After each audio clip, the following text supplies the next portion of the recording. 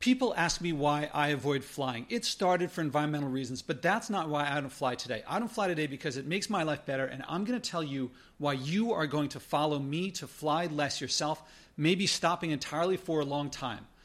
I'm going to tell you the trend and see if you pick up on the trend, and you tell me if you know people moving in this direction.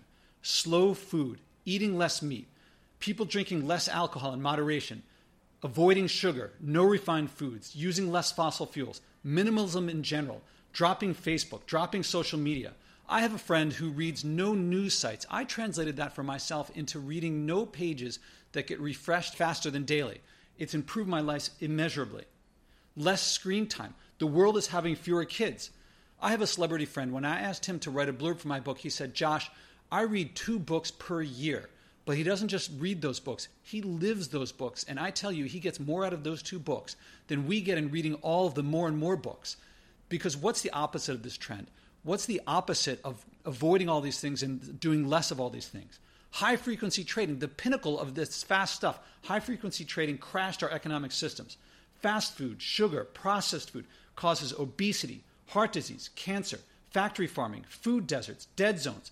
At Harlem Grown, a wonderful project started by Tony Hillary that enables kids in Harlem to grow kale, chard, arugula. When they brought their food home, their mothers threw it away because they didn't know what to do with it. That's what happened, that we no longer know how to cook the food that the earth provides us in bounty. Instead, we make trans fats by bubbling hydrogen through oil that makes it yet worse for us. Within a couple blocks of the Harlem Grown farm in the middle of Harlem, there are over 60 fast food places where you can get junk food and not one place where you can get vegetables. So their mothers threw away vegetables that they grew themselves as the money from Harlem gets funneled into corporate boardrooms, profiting from making people unhealthy, and the poorer the neighborhoods, the more they do it. Facebook leads to depression, so does most of what you use your smartphone for. It takes effort to make these changes, I grant that. But what happens on the other side? The reward is joy, a clean, pure world. People being accountable and responsible, community, meaning, purpose, love.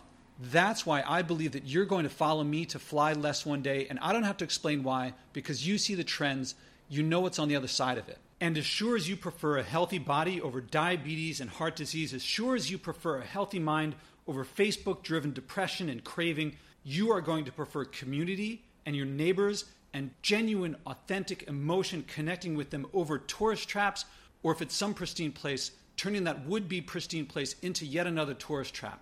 So welcome aboard.